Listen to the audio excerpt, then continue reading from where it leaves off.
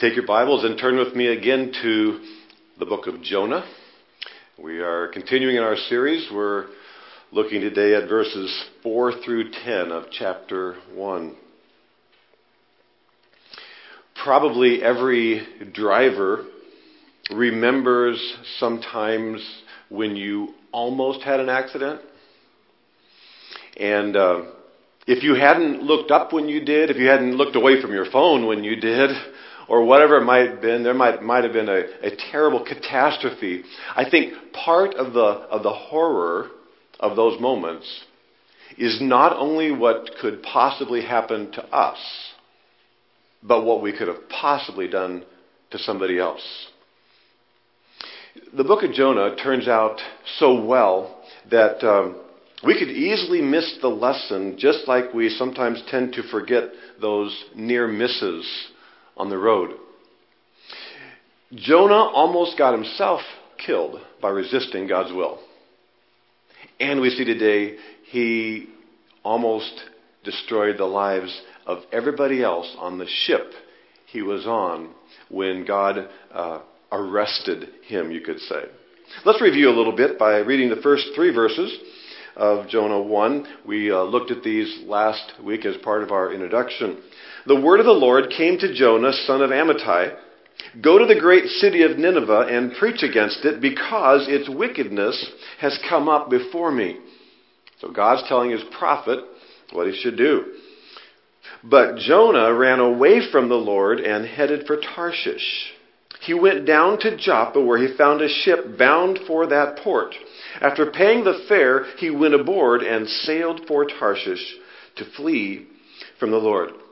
I think as the early readers of this first had the book of Jonah, there was supposed to be some kind of a shock value to realizing that God told a prophet what to do and he refused to do it. I think it should hit us the same way. How could it be that God would tell someone something and then they wouldn't do it? Jonah goes the opposite direction, trying to flee from the Lord. And so let's take a look a little bit at our geography again, just to get a picture of where this is. So Jonah, we found out, is from a little town of Gath Hepher in Israel. God tells him to go to Nineveh, some 500 miles north east of there. Instead, he goes the opposite direction down to Joppa, maybe 50 miles, and then heads for Tarshish, some 2,500 miles in the wrong direction, all across the Mediterranean Sea. He's going to end up on the southwest side of what we call Spain, really in the Atlantic Ocean. That's how desperate he was to get away from doing what God wanted. Why would that be? Jonah despised the Ninevites. Ninevites are Assyrians. Nineveh is the capital city of what was then the Assyrian Empire. They were cruel people who had previously attacked Israel. So they were not on a friendly basis. And Jonah, we saw last week from chapter 4, anticipated that if he went to warn them spiritually, if God wanted him to warn them spiritually, they would probably repent and God would be gracious, and he didn't even want them to be redeemed, repentant. So we see a conflict between Jonah and God on the issue of his grace.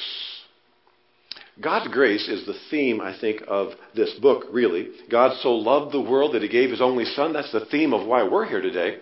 And it's the theme of what God is doing. We are saved from our sin. God only saves sinners. That's all there is.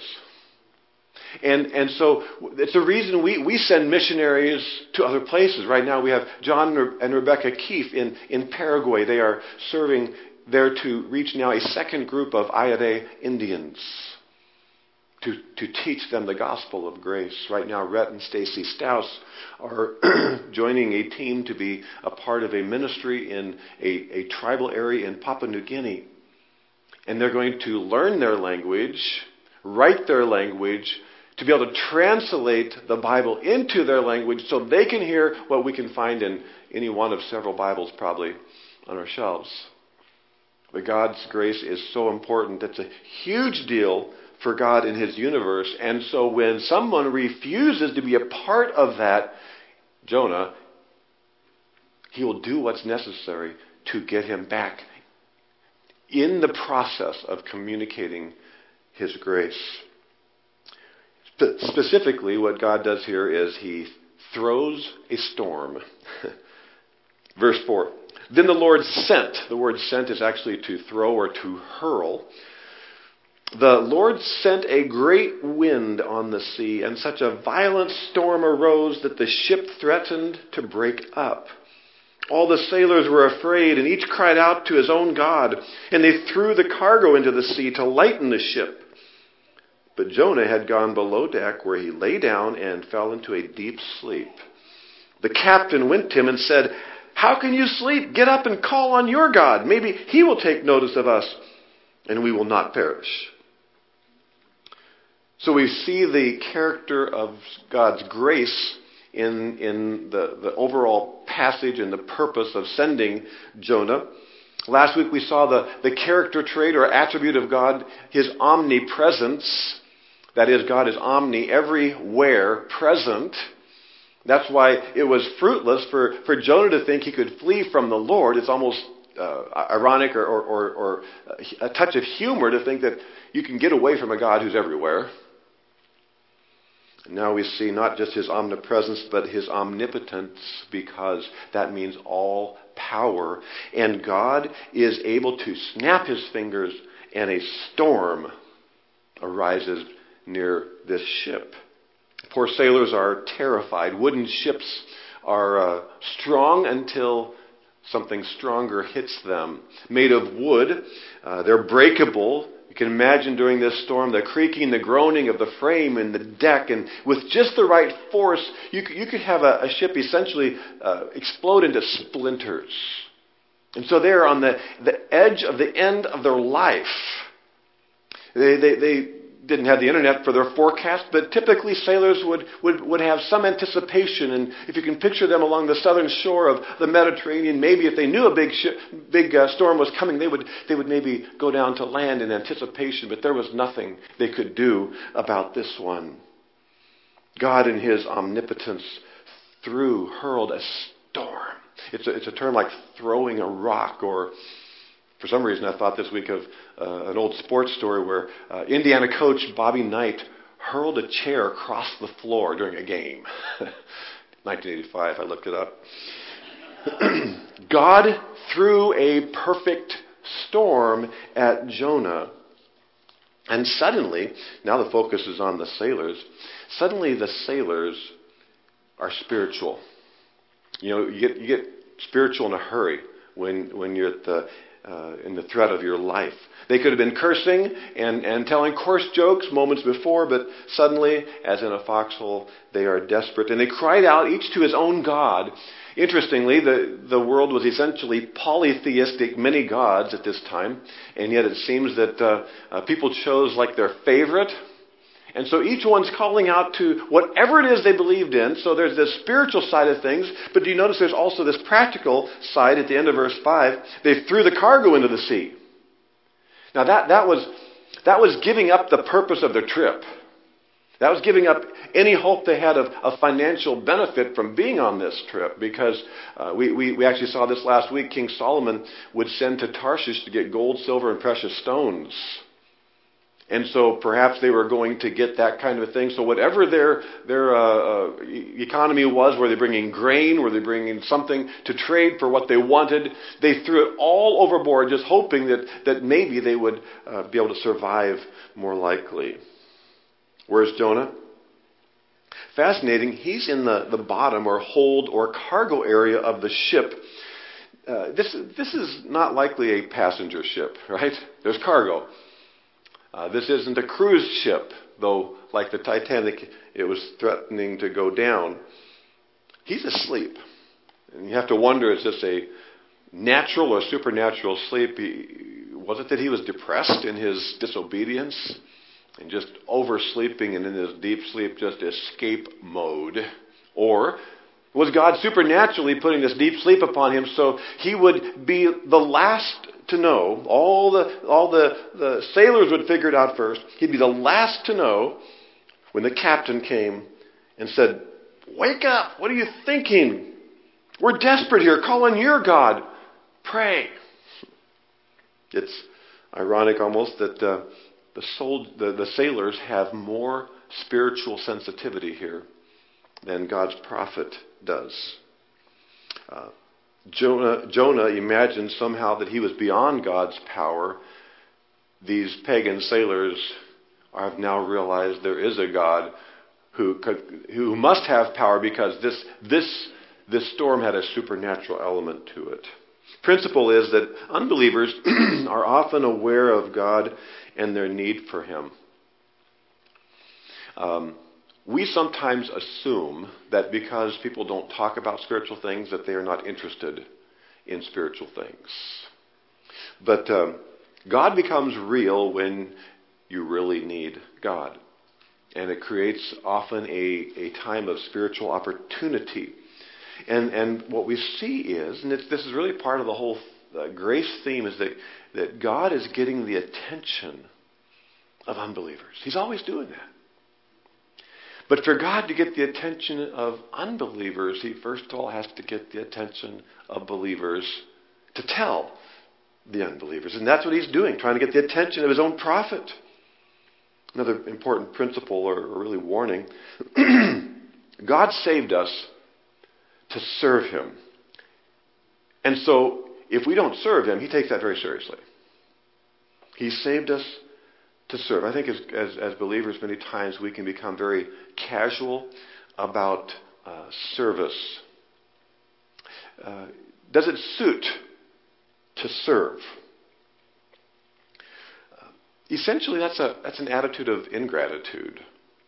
Because if we understood the grace of God, we would appreciate the grace of God and respond to the grace of God. And to not respond to the grace of God is ingratitude. It's kind of a classic spoiled rich kid syndrome. You have all these benefits, and easily we take them for granted. And so if we find ourselves getting spoiled or lazy spiritually, are we thinking of the cost of the cross? Important passage that we often share about God's grace is Ephesians 2:8 and 9. For it is by grace you have been saved through faith. And it's not of your own doing, it's the gift of God, not a result of works, so that no one may boast. This is so important, and we celebrate and praise God that we are saved by faith in Christ alone. No strings attached. There is no asterisk attached that says, if you do good works, if you add good works, if you promise to do good works, there is no asterisk, but there is a plan that God had in mind. And the plan is in the very next verse. That we are His workmanship, created in Christ Jesus for good works, which God prepared beforehand that we should walk in them. Often as I'm sharing the gospel with somebody and trying to stress that it is by faith alone, not by good works, sometimes it just comes blurting out and someone says, so what's the point of good works? Just keep reading. So that while we are not saved by good works at all, it's a gift, we are yet saved for good works. It's entirely by grace, but grace has its purpose in God's plan. And this is what Jonah seems to have forgotten. He was a part of the privileged nation of Israel in a covenant of love with God. And beyond that, he had then been called, specifically spoken to as a prophet of God. God had already used him as a prophet. 2 Kings 14 we looked at last week. God used him to speak to King Jeroboam. And Jonah was willing to go to King Jeroboam. That was good news about his own people, Israel. But then when God asked him to go to those evil foreigners, he goes the other direction. When our Creator and our Savior asks us to serve Him, we don't get to pick the job that we want. We take the job He assigns, and He's so good at doing so. He knows exactly how He's gifted us. He knows exactly the opportunities, the people we know. it's different for everyone. We are his workmanship. The word is creation. It's like he has made this, manufactured this. This privileged status we have as his people, we didn't earn it any more than a baby earns their way into life. It's given. We're his workmanship, chosen, loved, forgiven. He's given us birth. And we're saved to serve. Some 10 years ago now, I think it was, that our son Scott and I did one of our motorcycle trips for a few days, and we went across Wisconsin and over to Minnesota, and then came down the Mississippi and into Iowa, and then we went to the National Motorcycle Museum in Anamosa, Iowa.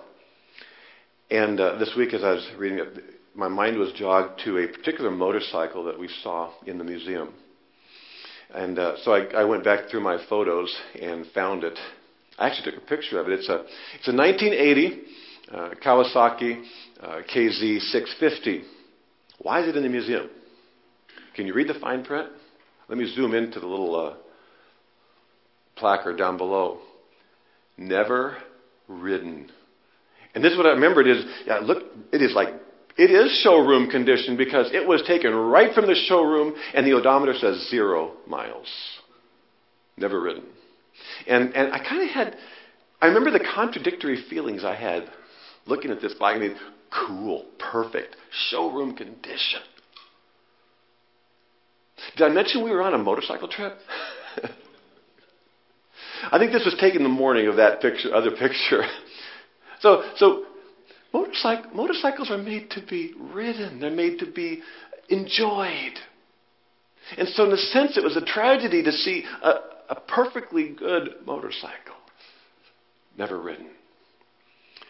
I think this is what Jonah failed to realize, that he was the workmanship of God, created to serve. And that's why God went after him. He was not supposed to sit in Gath Hefer the rest of his life nice and shiny. Rather, he meant to serve. Service is a sometimes hard thing to define. We should always start with the question, why would I serve? And the why goes back to the grace of God. Verse 10 follows verse 8 and 9. Because we are saved by grace, motivated by grace, that I would serve. How we would serve? It changes through seasons of life, perhaps, but there are particular ways that God puts his call upon us. And I think we should ask ourselves, who am I serving? It's not all about a church position. There's many ways to serve at the church, of course, but it's, who am I serving? Who should I serve next? What is? Maybe it's 2019. There's a fresh sense of this is what I think God has for me now. Just that we be receptive to what God is teaching us about service. So God sent a storm to arrest Jonah, but he was not the only one affected. And so we return to thinking of these terrified sailors. Verse 7. Then the sailors said to each other, "Come, let us cast lots to find out who's responsible for this calamity." Actually, you can only imagine the confusion and chaos on the deck of that ship. And they cast lots. And the lot fell on Jonah. So they asked him, "Tell us, who is responsible for making all this trouble for us? What do you do? Where do you come from? What is your country? From what people are you?" When the lot falls on Jonah, they just pepper him with these questions. Verse 9, he answered, "I am a Hebrew, and I worship the Lord, the God of heaven, who made the sea and the land." This terrified them. They sensed this contradiction, and they asked, "What have you done?" They knew he was running away from the Lord because he had already told them so. So there was like a longer discussion, but we're told the main points. Suddenly they realize it's Jonah's fault. So while the captain was imploring Jonah to pray down below, the sailors are casting lot above.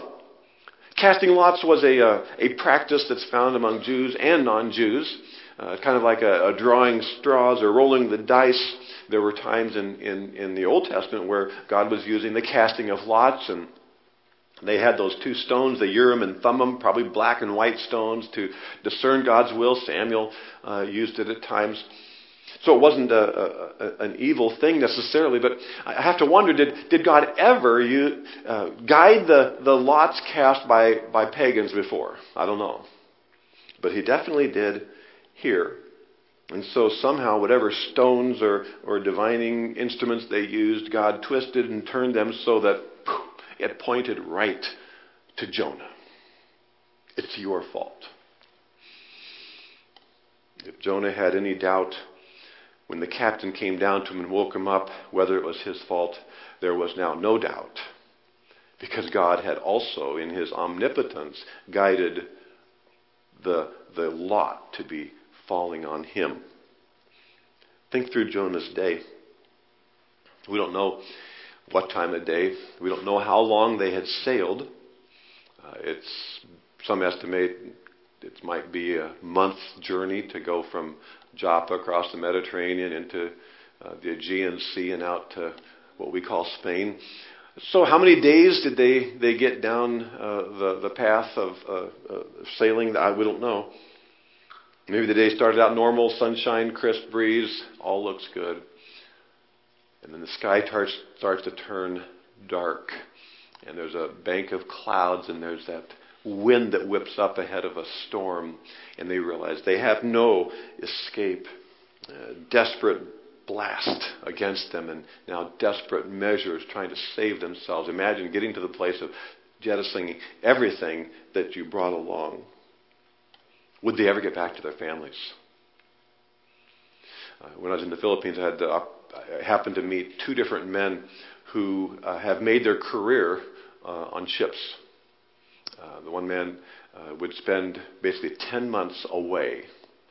And he'd been across the ocean and to America, and it takes a long time to get around. And then he'd maybe have a month or two with his family, then out he would go again. These men didn't know if they'd ever get back to their families. And would their families even here, ever? Would shipwrecks at sea ever be found? What did these men do to deserve such a terror? Nothing. It was Jonah's fault.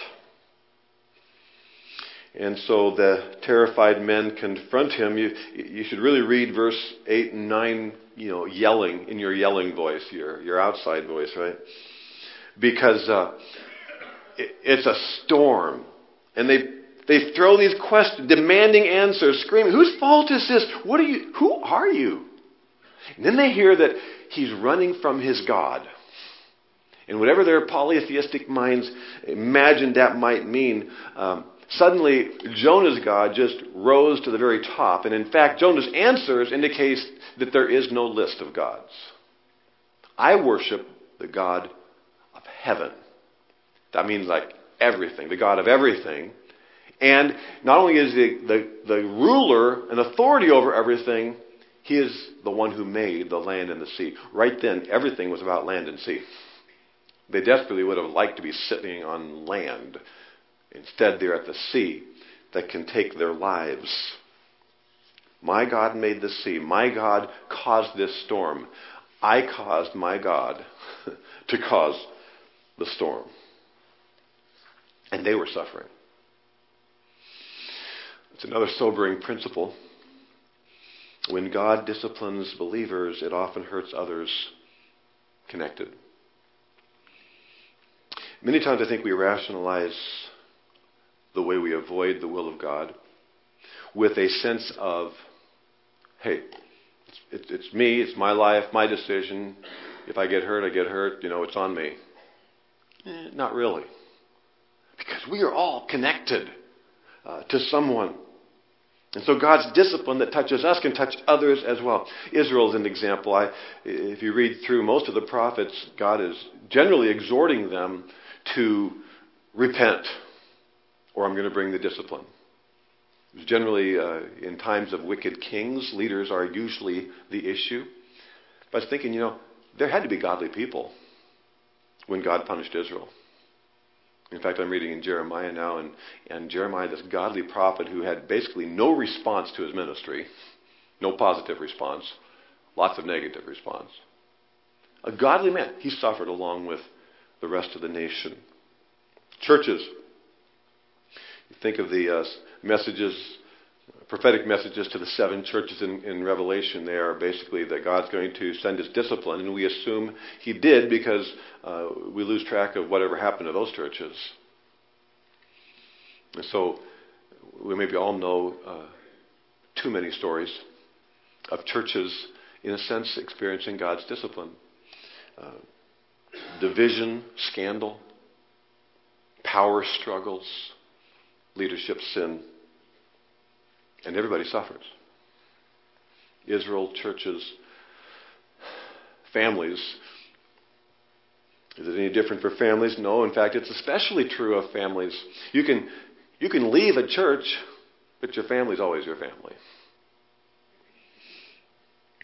Recently, I've taught through 1 and 2 Samuel, and 2 stark examples of God's discipline come to mind.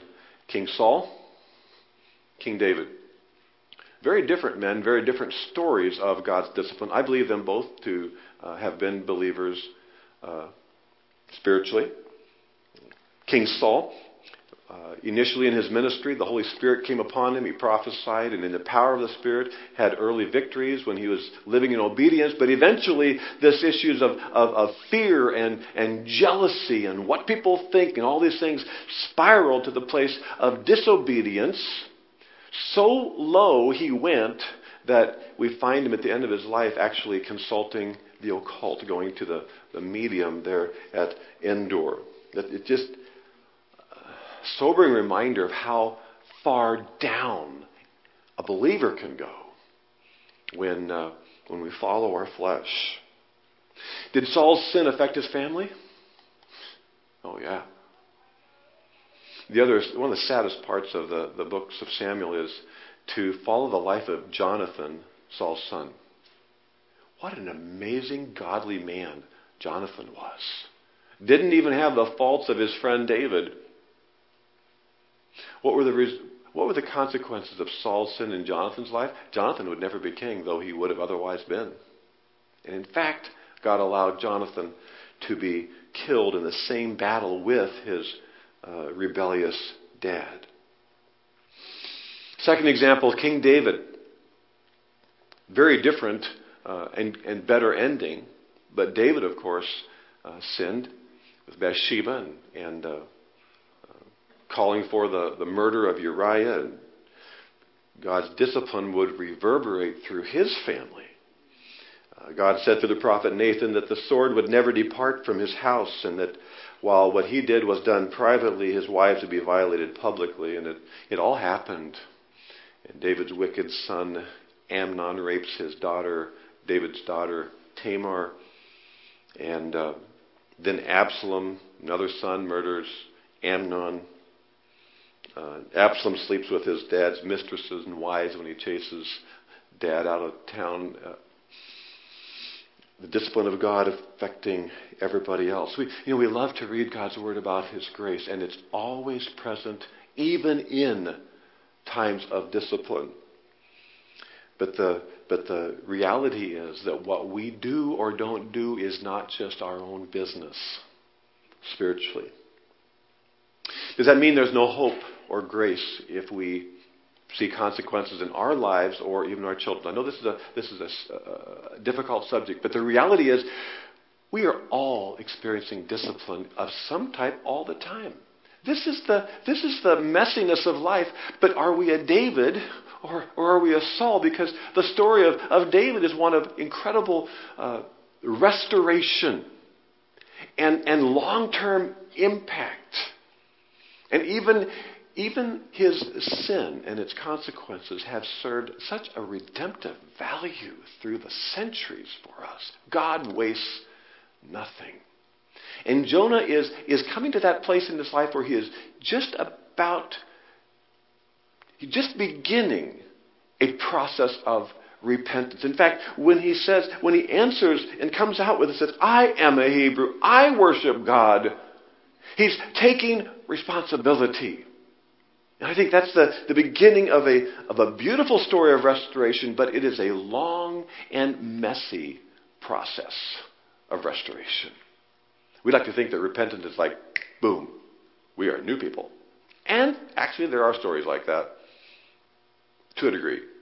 But life is messy. And so there is a process. And when he comes out with it, I mean, we'll see next week, he's essentially suicidal about it. It's me, I did it. He's ready to forget it all. My life is over. That was never God's plan. God's grace will triumph. Sailors are terrified. And they're demanding answers. What have you done? But they have realized something. And the sailors are, through the discipline of Jonah, God is revealing himself in a gracious way to the sailors. If Jonah had never run, the sailors would never have experienced the true God of Israel. God wastes nothing. And so it's part of the plan of God that they would be so terrified because now they realize the omnipotence of God. They realize that their gods are useless, and they experienced it actually through the discipline of God's man Jonah. Because God is in this amazing process of showing his grace. And showing his grace, and showing his grace. And probably the best thing that ever happened to Jonah was what seemed to be the worst thing that ever happened to Jonah in this incredible storm and the threat they all felt to their lives. But God was just beginning his process of restoration and redemption because God so loved the world. God so loved the world. He so loved the people of Nineveh. God so loves the people of Ozaukee County. God so loves the people in the lives of you and me, that he will use whatever circumstances so that we become willing servants of the gospel. Let's pray. Heavenly Father, we are reminded of your sovereignty today, that in your great plan of redemption, you used a series of events. Those who obey and those who have sinned. You used all kinds of things to bring the gospel perhaps to us. And we see the way you continue to do that throughout history. And so we just trust you with your sovereign care over our lives and wherever we find ourselves today, to know that you are speaking both grace and truth. And so I pray that we would submit ourselves to you, that we would not resist your will, but we would embrace it with where you find us right now and find you faithful in your restoration and your work in our lives. In Jesus' name, amen.